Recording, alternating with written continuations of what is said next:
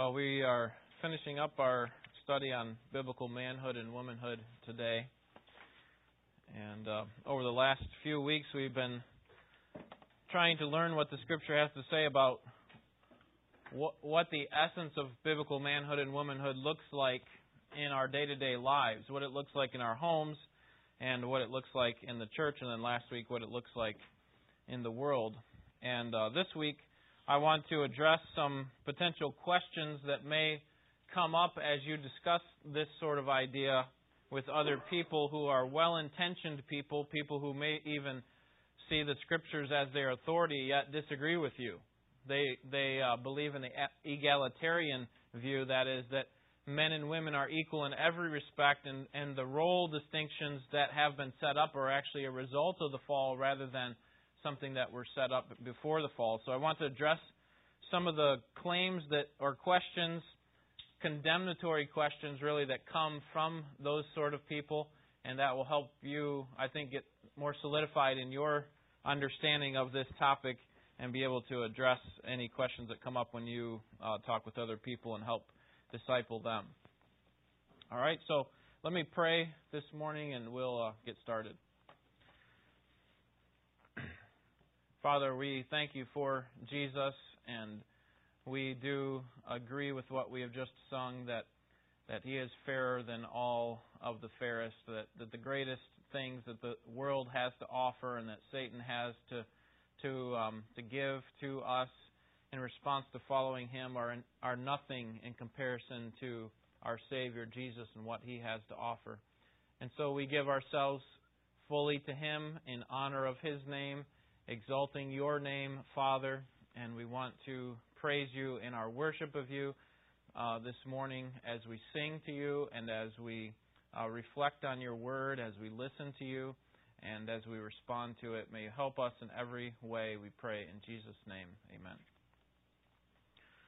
All right, well, I've put there for you about 10 questions or 10 objections and to complementarianism. Okay, complementarianism again is that man and woman are made in the image of God, equal in worth, equal in value, but different in function, different in role. That man has a responsibility as leader, head, authority. Woman has a responsibility as helper, as the complementer of her husband. Okay, that's with the E, not with an I. If you know your English, you understand that joke. All right. Number 1. Isn't mutual submission biblical? Turn to Ephesians chapter 5, and I'll show you why this question comes up. Ephesians chapter 5.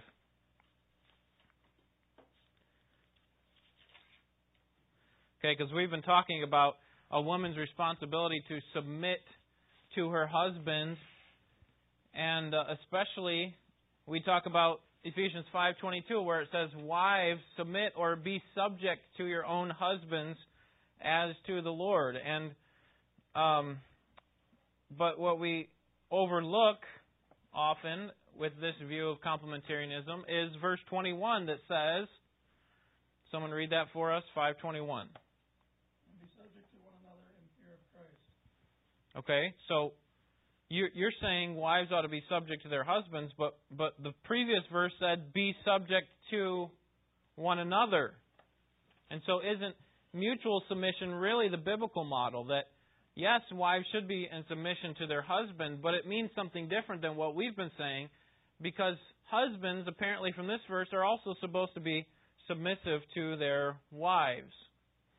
And in that case, does that break apart these roles that we've talked about, man as head and woman as helper? And your blank is no. Okay? Very simply, no. That's incorrect. And I've mentioned this several times before, but my understanding of that verse 21, is that it is a summary of what is going on in the next section. Okay, so if you look at your text, quickly browse it, verses 22 to 23, or 22 to 33, wives, be subject to your own husbands. Okay, or 22 to 24. Then it says, husbands, love your wives. Nowhere does it say husbands are to be subject to their wives. And then verse 6, children, obey your parents. Or chapter 6, Chapter 6, verses 1 through 3. And obviously none of us would say that fathers are supposed to submit to their children, right? Or to obey their children. No, no one would say that. And the same thing is true in the next section, verses 5 through 8. Slaves, be obedient to your masters. Employees, be obedient to your employers. No one says that employers are supposed to submit to their employees. And so what I understand this to be, verse 21 is actually a summary of what he's going to say. Rather than saying be subject to one another, the idea is some of you submit to another. In your position, whatever position you're in, submit to this other person. So that could mean that a husband would have to submit to his boss, his authority, right? It's not that he has no responsibility to submit. It's just that he doesn't have a responsibility to submit to his wife. And that's not what the text says. All right, next. So we could write it this way, submit one to the other. That's the idea of 5:21. Submit one to the other. All right, now look at 5:23. Chapter 5, verse 23. For the husband is the head of the wife, as Christ also is the head of the church, he himself being the Savior of the body. Now, many well-meaning scholars argue that the word translated as head, for the husband is the head of the wife, really means not something like authority or leader, but rather source. Okay?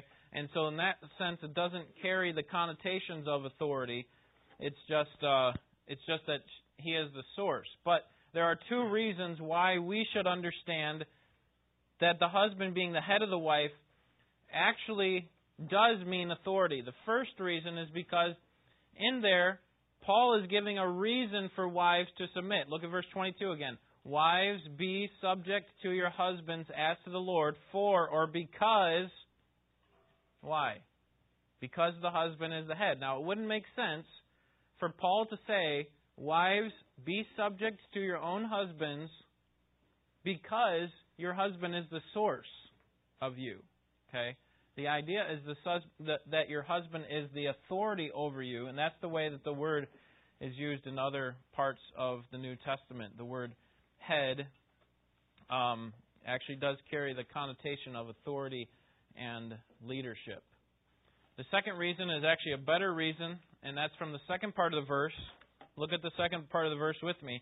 As Christ also is the head of the church, he himself being the Savior of the body. Okay, the text also says that Christ is the head of the church, and that the church therefore submits to him. So here's how we can look at the logical argument here. We as a church ought to submit ourselves to Christ because Christ is not just our source, but he is our authority, right? That's why we submit ourselves to him. We put ourselves underneath his authority. And that's the point of comparison. In fact, the reason that there are marriages is not for the sake of you and me, ultimately, okay? Or it's not for the sake of you and your spouse. It's ultimately for the sake of God making a picture of what it means for Christ to love his church and what it means for the church to submit to Christ. In other words, marriage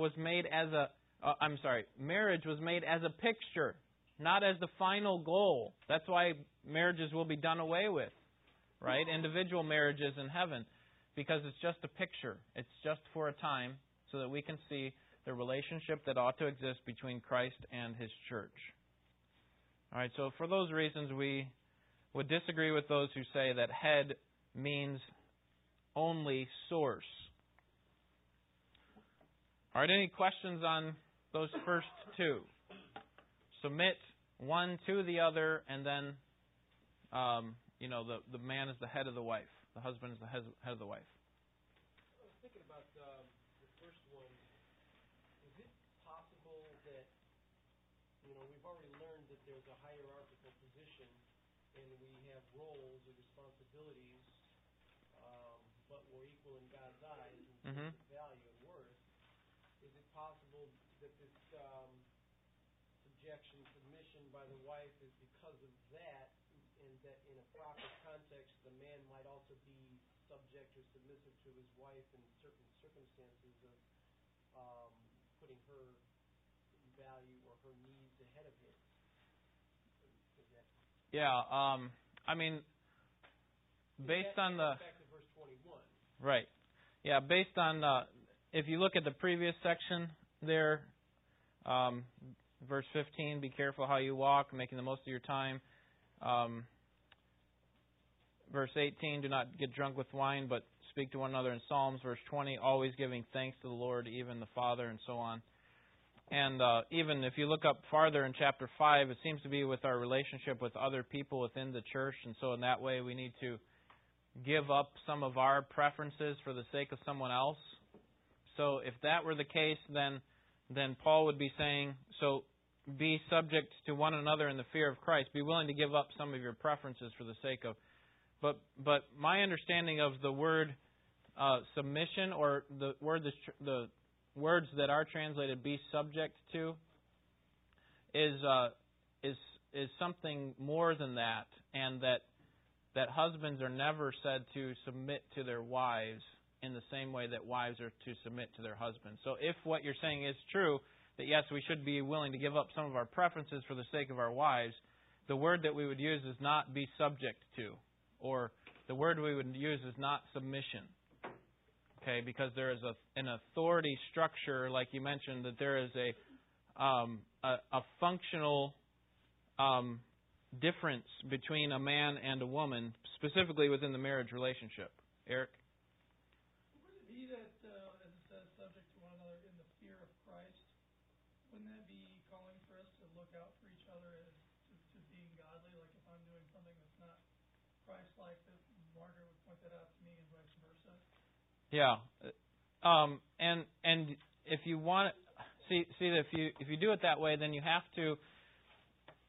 The reason I wouldn't do that way, Eric, is because of verse 25. It nowhere says, "Husbands, be subject to your wives." Okay, and fathers 6:4 doesn't say, obey your children or be subject to them. It seems to me that if you follow the line of argument that Paul has, it is wives, submit yourself, be underneath the authority of your husband. And so we could actually read the text this way. Verse 21, be subject one another to the fear of Christ, in the fear of Christ. Verse 22, wives, do this to your husbands. Be subject to them in the fear of Christ. Then chapter 6, verse 1, children, do this to your parents. Submit to them in the fear of Christ. Slaves, verse 5, do this to your masters. Submit to them in the fear of Christ. But again, if we're going to change the way that we think about the word subjection or be subject to, then we have to say that 6:4, to me, 6:4 means that fathers have to submit to their children, and I don't. That's the type of authority structure that God has set up, and these are kind of laid out for us in three quick ways: wives to husbands, children to parents, slaves to masters. Vicki? Yes, I agree with you, and I think that's very logical. If we set that aside, then we have to say that bosses need to obey their employees, and masters need to obey their slaves, and fathers need to obey their children. That's so obvious. And in verse 24, I think it really helps us the fact that it says, therefore it just says the church is subject to Christ, so let the wives be to their own husbands Yeah. and everything. Well, what it doesn't say, so let the husbands also be to their wives. Yeah. And I'm thinking that word submission and subject can mean different things in different verses. Yeah. That's a good point. I actually don't know. I didn't look at the word submission as it's used throughout the New Testament, but that's a good thing to do. But right, and we would never say the opposite in verse 24, right? That Christ is subject to the church. No, you're right. Right, so you have that picture that carries over. If the church is supposed to be subject to Christ, verse 23 says, just as Christ is also the head, then that means that the wife also needs to be the same sort of role with regard to her husband. Okay, so I think 24 actually helps clear it up pretty well. Paul? Well, I think it's confused in this authority and submission issue is taking counsel. Just because you have authority over someone, that person says, hey, I think you're messing this up. You can take counsel and say, oh, yeah, I'm messing that up. I need to change that. So it's not like it's just all communications in one direction. There is a two-way communication that occurs, but the accountability is still with the man in the relationship. Yep, that's a good point because authority should never be done in that way, in kind of a one-sided, I don't care what you think type of mentality. And we'll get to that here in just a second because there will be cases when husbands lead wives to do something that is foolish or sinful, and then they have to make a choice. What am I going to do here? Trish?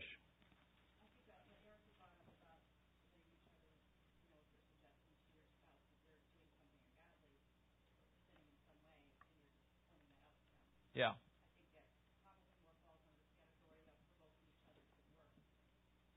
Yeah. Absolutely. And I would agree with the concept. I'm not suggesting that wives shouldn't, exhort their husbands to do what is right, but I don't agree with this words being subject to, or these words meaning that. That was my point. So, yeah, I agree with the concept that wives ought to be actively involved within the marriage, but ideally it should be the man that is initiating the spiritual leadership. He should be. But that doesn't always happen because obviously we're all sinners, and many of us are wretched sinners, and so we need help from our wives to point us in the right direction. All right, should we remove gender distinctions? Okay, turn over to Galatians chapter 3. Galatians chapter 3, verse 28. If we have a verse like this in Galatians 3:28, then it sounds like Paul is removing gender distinctions. He's saying, as far as the role distinctions that have been set up, and these egalitarians would say these were sinfully set up or as a result of the fall, therefore now in Galatians 3, because of Christ, those are all done away with. Look at verse 28. There is neither Jew nor Greek. Let's start at 27 just to get the context. For all of you who were baptized into Christ, something that follows salvation, have clothed yourselves with Christ. So now that you're saved, here's what happens. Verse 28. There is neither Jew nor Greek.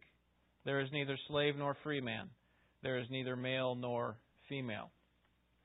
So, on the basis of this verse, can't we say that we should remove the distinction of roles that there are between a man and a woman? Now, what I want to be clear is that on this verse, Paul is saying that there is equality between man and woman, but notice the qualification there at the end of the verse. For you are all what? One in Christ Jesus. So here's how we could read the verse. There is neither Jew nor Greek in Christ Jesus. There is neither slave nor free man in Christ Jesus. There's neither male nor female in Christ Jesus. So Paul's talking about within the context of salvation, that is, with regard to justification by faith, there's no distinction here. That one is better than the other. That faith apart from works removes all of those barriers, those distinctions. And so that there is now no longer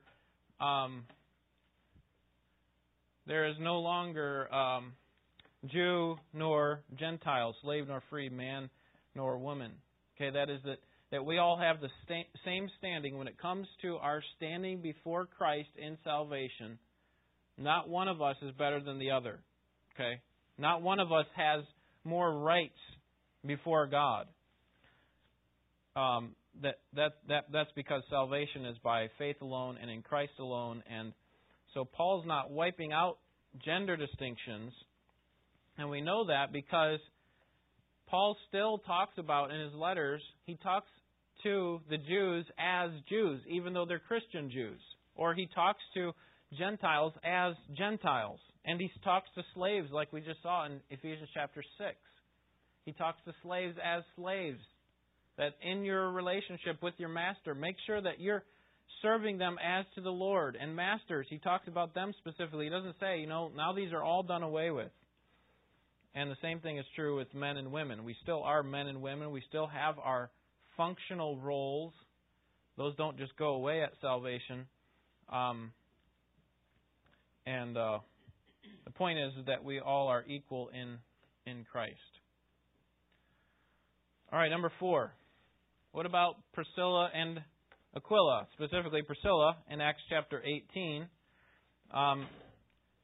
If you look throughout that passage, what you would find is that Priscilla is mentioned before Aquila, almost in every case. When they are mentioned together, she is mentioned first. And we also know, let's turn there, because it would be helpful just to see the text. I know many of you are familiar with this because we studied this on Wednesday night not too long ago. But I just want to show you that she actually was teaching a man here, and so we need to understand what's going on, because it sounds like if she's teaching a man, Apollos, then why can't she teach in the church? Why can't she have an office in the church?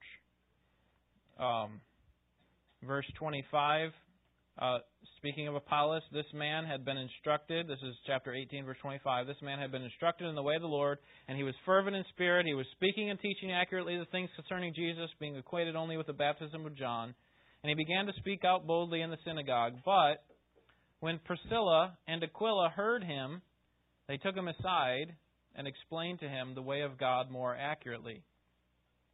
Now, when we studied through this, what I mentioned to you was that we have a compound verb here in the last part of verse 26. They, Priscilla and Aquila, took him aside, and they, we could include Priscilla and Aquila, explained to him the way of God more accurately. So it wasn't that they took him aside, but Aquila did all the teaching, right? Did all the explaining. And so if this is true, doesn't it show that women can actually teach men in the way of God? I mean, it seems to be that this is Aquila and Priscilla speaking specifically about the things of God, the ways of God, helping Apollos understand better what is going on. Because he was only acquainted with the baptism of John, he didn't understand all the implications of Christ being resurrected and so on. And so doesn't this kind of open the door for women to be pastors in the church? Now, first thing that we have to be clear about is that this was done in a private setting. This was not done in the meeting of a church. It wasn't that they got up in front of the synagogue where a lot of the believers would meet, or in some other gathering within a house of, a full house of believers, but that it was a private meeting. Okay, do you see that? At the end of verse 26, or the middle, it says, they took him aside, probably invited him over to their house, and then they talked about the ways of God to him. Okay, so we can't break down all of the qualifications for pastor and say those are all thrown out the door because of one verse that says that these two took him aside and explained to him the ways of God. And I hope that you understand that throughout this course I have in no way said that a woman cannot teach a man in a private setting. Okay, that is not. I don't think that is anything that the Scriptures teach. There's nothing that says in the Scripture that says that a husband and a wife can't visit an unbeliever, right? I mean, how could a woman actually ever evangelize, let's say, a man? Could she? I mean, I'm sorry, you have to go talk to your husband. You got questions about the gospel that I know and love and that I live? I can't tell you anything because I'm a woman, so you're going to have to wait till my husband. And what happens if she doesn't have a husband? Okay? Or what happens if her husband's an unbeliever? Can she not help an unbelieving man in the ways of God? And obviously, I hope you see the silliness of that idea. So what the Scriptures are not doing, I hope you've seen that I'm not trying to make up a set of artificial rules that say that a woman can or cannot do something in a private, personal interaction like this.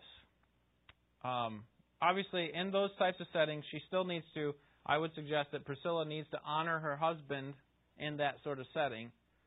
Not usurping his authority in that setting, and that's obviously going to be a delicate matter. But the point is that this was done in private, and this in no way promotes some sort of public service, public leadership position on the part of a woman. Okay, what about her name being listed first? You see that in this text, and if you were to look in even verse 18, and with him were Priscilla and Aquila, and I think several other times in Acts when they're mentioned together, she is mentioned first. So if she's mentioned first, doesn't that seem to suggest that she has some authority over him? And really, that's a very vague set of reasons, or that's a vague argument that a person would use. Luke may have mentioned her first because he wanted to honor the woman, the various Christian women, by putting her name first. That is that, women are not just a secondary, unimportant footnote to the spread of the gospel, but people like Lydia, and Priscilla are actually vital to the gospel message being understood properly and carried on. Okay, so maybe in order to show that they're not a footnote like they were in Jewish society, right? What would the Pharisees say? I'm glad that I'm not a Gentile or a woman. So they would pray this prayer every day and love and exalt in their manness. But maybe what Luke is doing by listing her first is just saying, listen, there's no reason that we should not honor, godly women, just like the Proverbs 31 woman is honored, by giving nearly a whole chapter to her. Or it could be that Luke just mentioned them in that order. We don't know exactly why. Maybe she was a well-known person among the readers of Luke, and Aquila was not. And so he mentioned her name first because they would all know her, and then added on Aquila at the end. It's possible that she actually knew more than Aquila at that point in time. Yeah, she could have been a earlier and more studied convert. Yeah. Greg? Oh, I was just thinking the wives are the better halves anyway. Vicky? I'm looking in Luke 23:12, and it says, that very day Pilate and Herod became friends. Now, wasn't Herod more important than Pilate? Didn't Herod have more authority than Pilate? Yeah. But here Pilate's listed first, though, so it obviously listing him first doesn't mean he has more authority. Yeah. Yeah, so first doesn't always mean, it's a good example. I'm sure we could find some other texts where, one sinful human is listed before Jesus. And then obviously we wouldn't say that Jesus is less important or has less authority than that person. So, Paul. Oh, yes. Yes. Thank you. She was not married to Apollos also. Okay. Yes. I think something to do with point one about a woman teaching a man in a private setting. The concern that arises in that is about relationships, and out of that can come immoral relationships. If you have a Christian teaching, young lady teaching a non-Christian man, and he has developed feelings for her, then Yeah. Yeah, certainly it must all be done in wisdom. I wouldn't. I would not be happy if my wife, wanted to have private conversations with an unbelieving man. Again, this is within a context where, he is already there. Her husband is there, and so it's completely appropriate for her to explain the things of God. And, that doesn't mean that my wife can't have any conversations, like maybe she's at the grocery store and there's a male person at the cash register. Well, I'm sorry, I can't talk to you because I'm married, that sort of thing. But obviously, if it's a private setting between my wife and an unbelieving man. And that's where you just got to use wisdom. Okay, what would make sense from a God honoring perspective, and obviously, hopefully, she would talk to me about that. I have this person that I'm interacting with, maybe at the library or something, and it seems like he's looking for the things of God, and what do you think I ought to do type thing. So, yeah, I think we ought to keep that in the context of wisdom. It's more like the singles when they're witnessing, like in their home or in that gentleman's home. If something like that arises, take another Christian lady with you.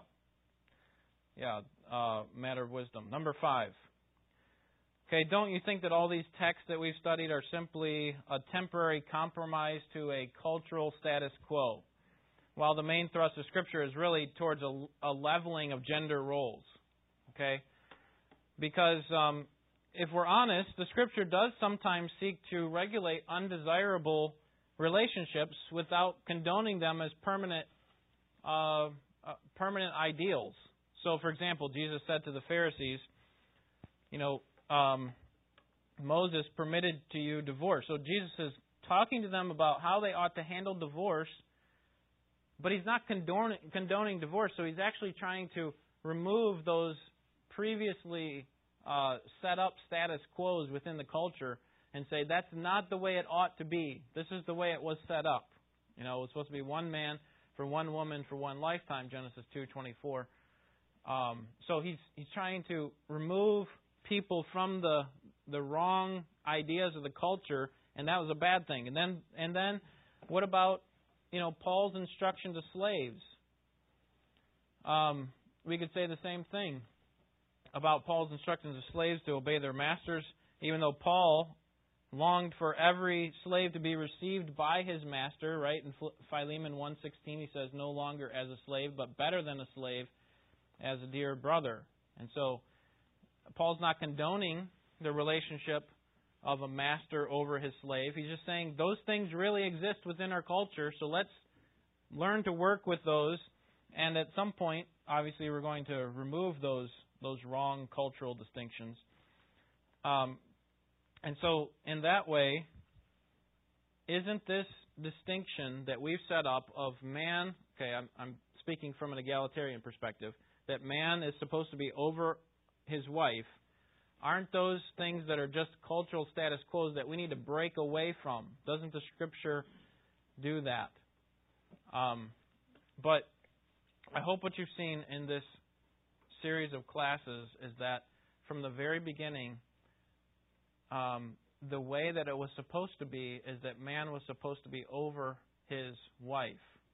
And that since the fall, it actually pulled that responsibility farther apart. Okay, farther apart where the woman wanted to be over the man, and that's in fact part of the curse. And so what the Scriptures have done since the fall is instead of trying to break those distinctions and try to level the ground there where man and women are equal in all respects and all responsibilities with regard to function, instead it tries to redeem them, bring it back to where it's supposed to be, where the husband is over the wife. Okay, so instead of trying to abolish these distinctions, the Scripture seeks to redeem them. The more we are made into the image of God, the more we are being made in the likeness of God, the more that these relationships will look more like the Scriptures intend. A husband over his wife. Trish.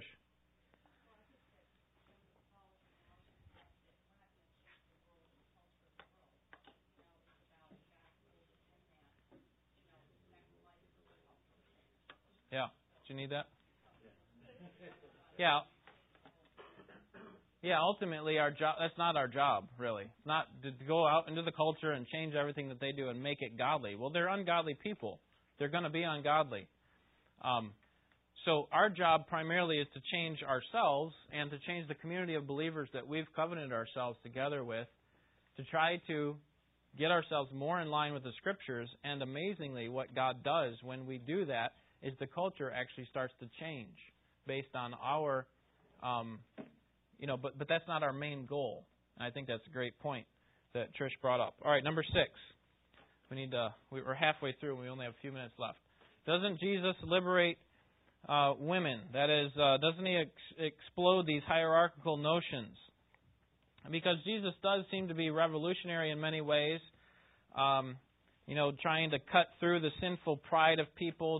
The culture at that time was very belittling of women, very much different than most of our culture.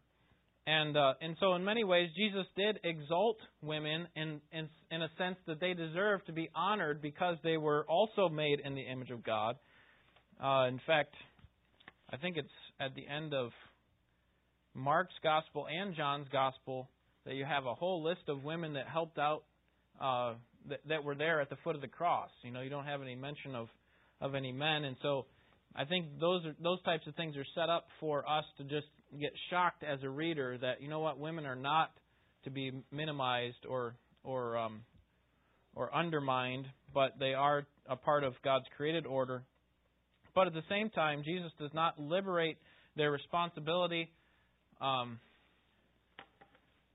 in a way that would overturn these gender distinctions.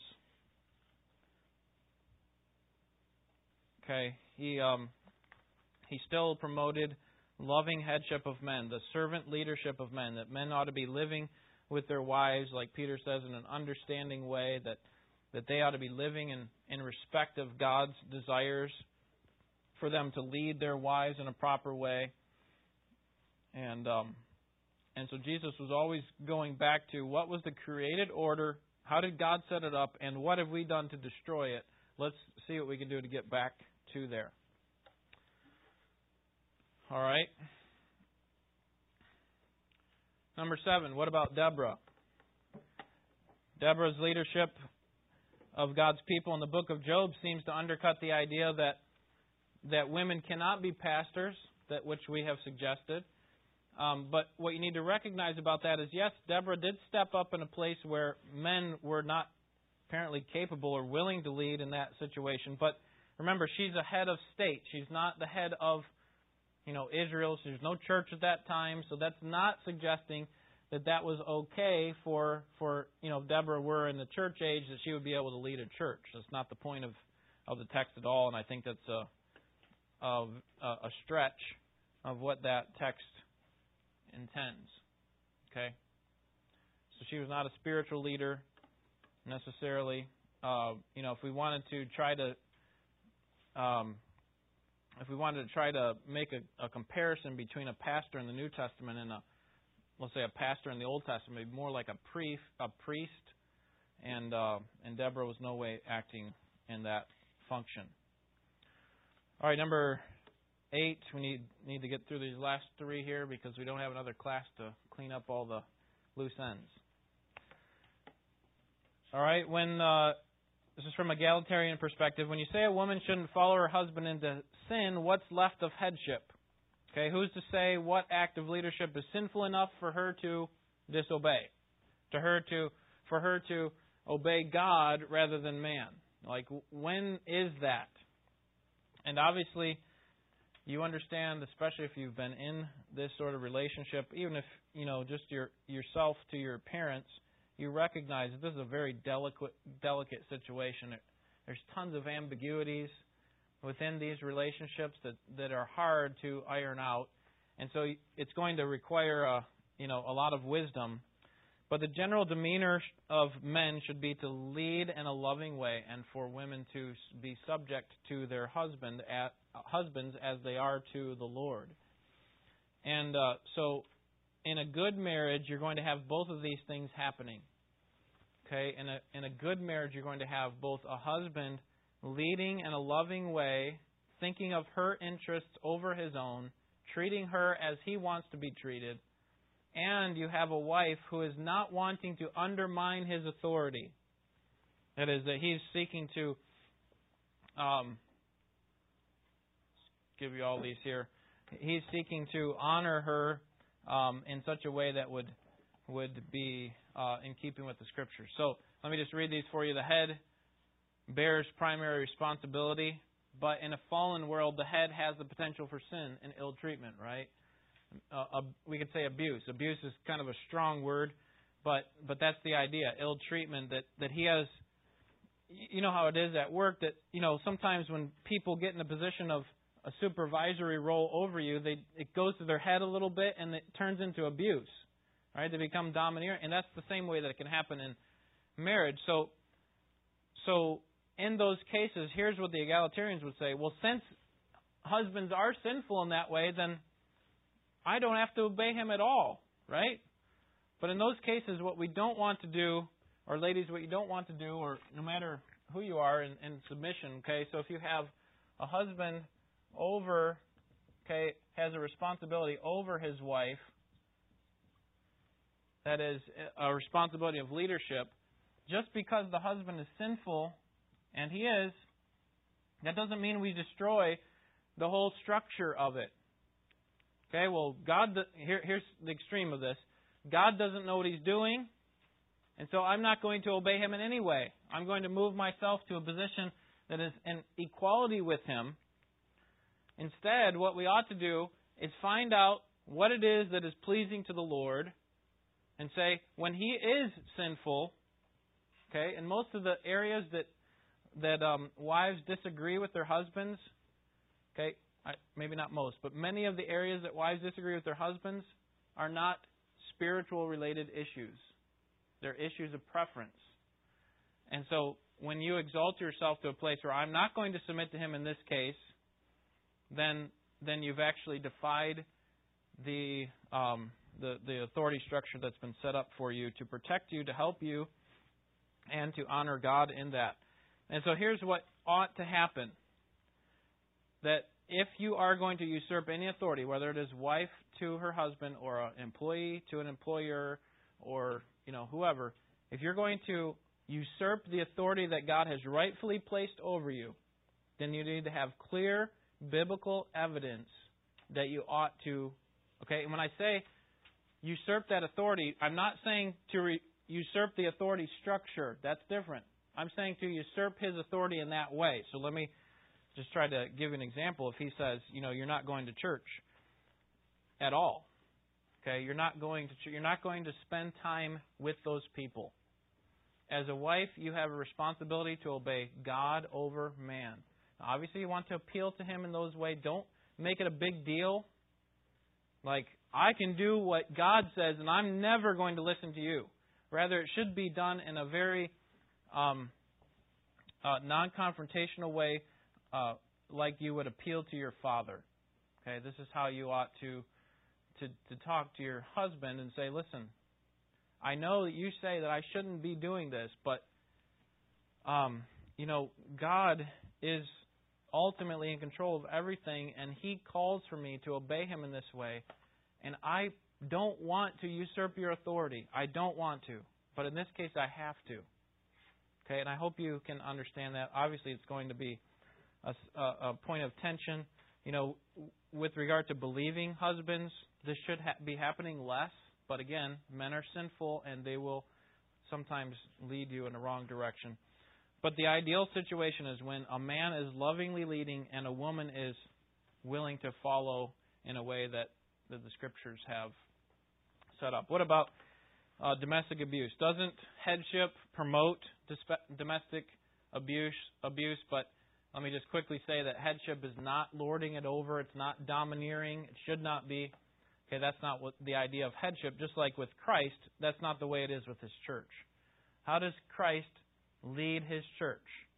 Okay, obviously, we know that He laid down His life for us, that He serves us in a sense, and that's the way it ought to be with men to their husband, or men to their wives, that they ought to live with their wives in such a way that they're sacrificially giving of themselves in leadership. All right, what about God's calling? I hope you can see through the argument on this one quickly. That is, if God has called a woman to be a pastor, how are we as a church to say no? Right? If someone came into our church and said, I've been called to be a pastor, try and stop me. Or, you have to accept me. What do we say to her? Okay? Well, you have some qualifications to to fit into in order to be called to be a pastor. And you are supposed to be the husband of one wife. And we don't see that. We see the authority structure in the church that you can't have a position of authority over a man, 1 Timothy 2, and you can't teach a man. So what are you going to do as a pastor? Okay, so it doesn't make sense in any of those ways.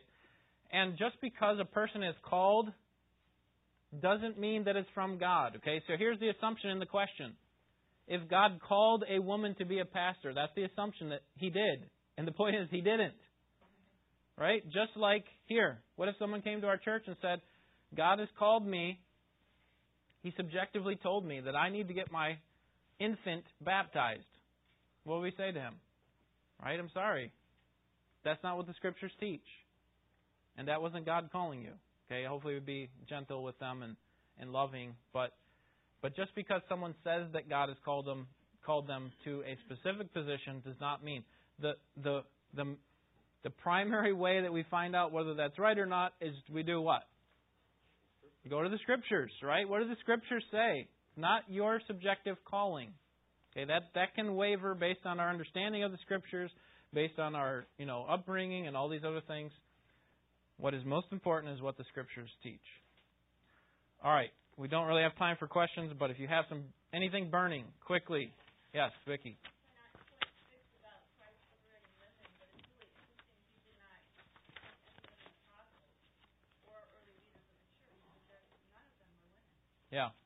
Yeah. So if that were the case, if He were liberating and completely leveling the grounds of functional authority, then why don't we see them as leaders in the church in that way? It's a good point.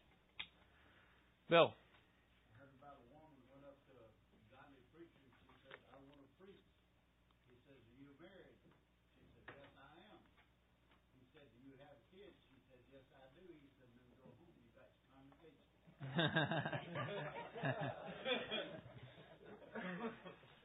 That's good. Oh, yeah. And while I'm doing that, here's 9 for you.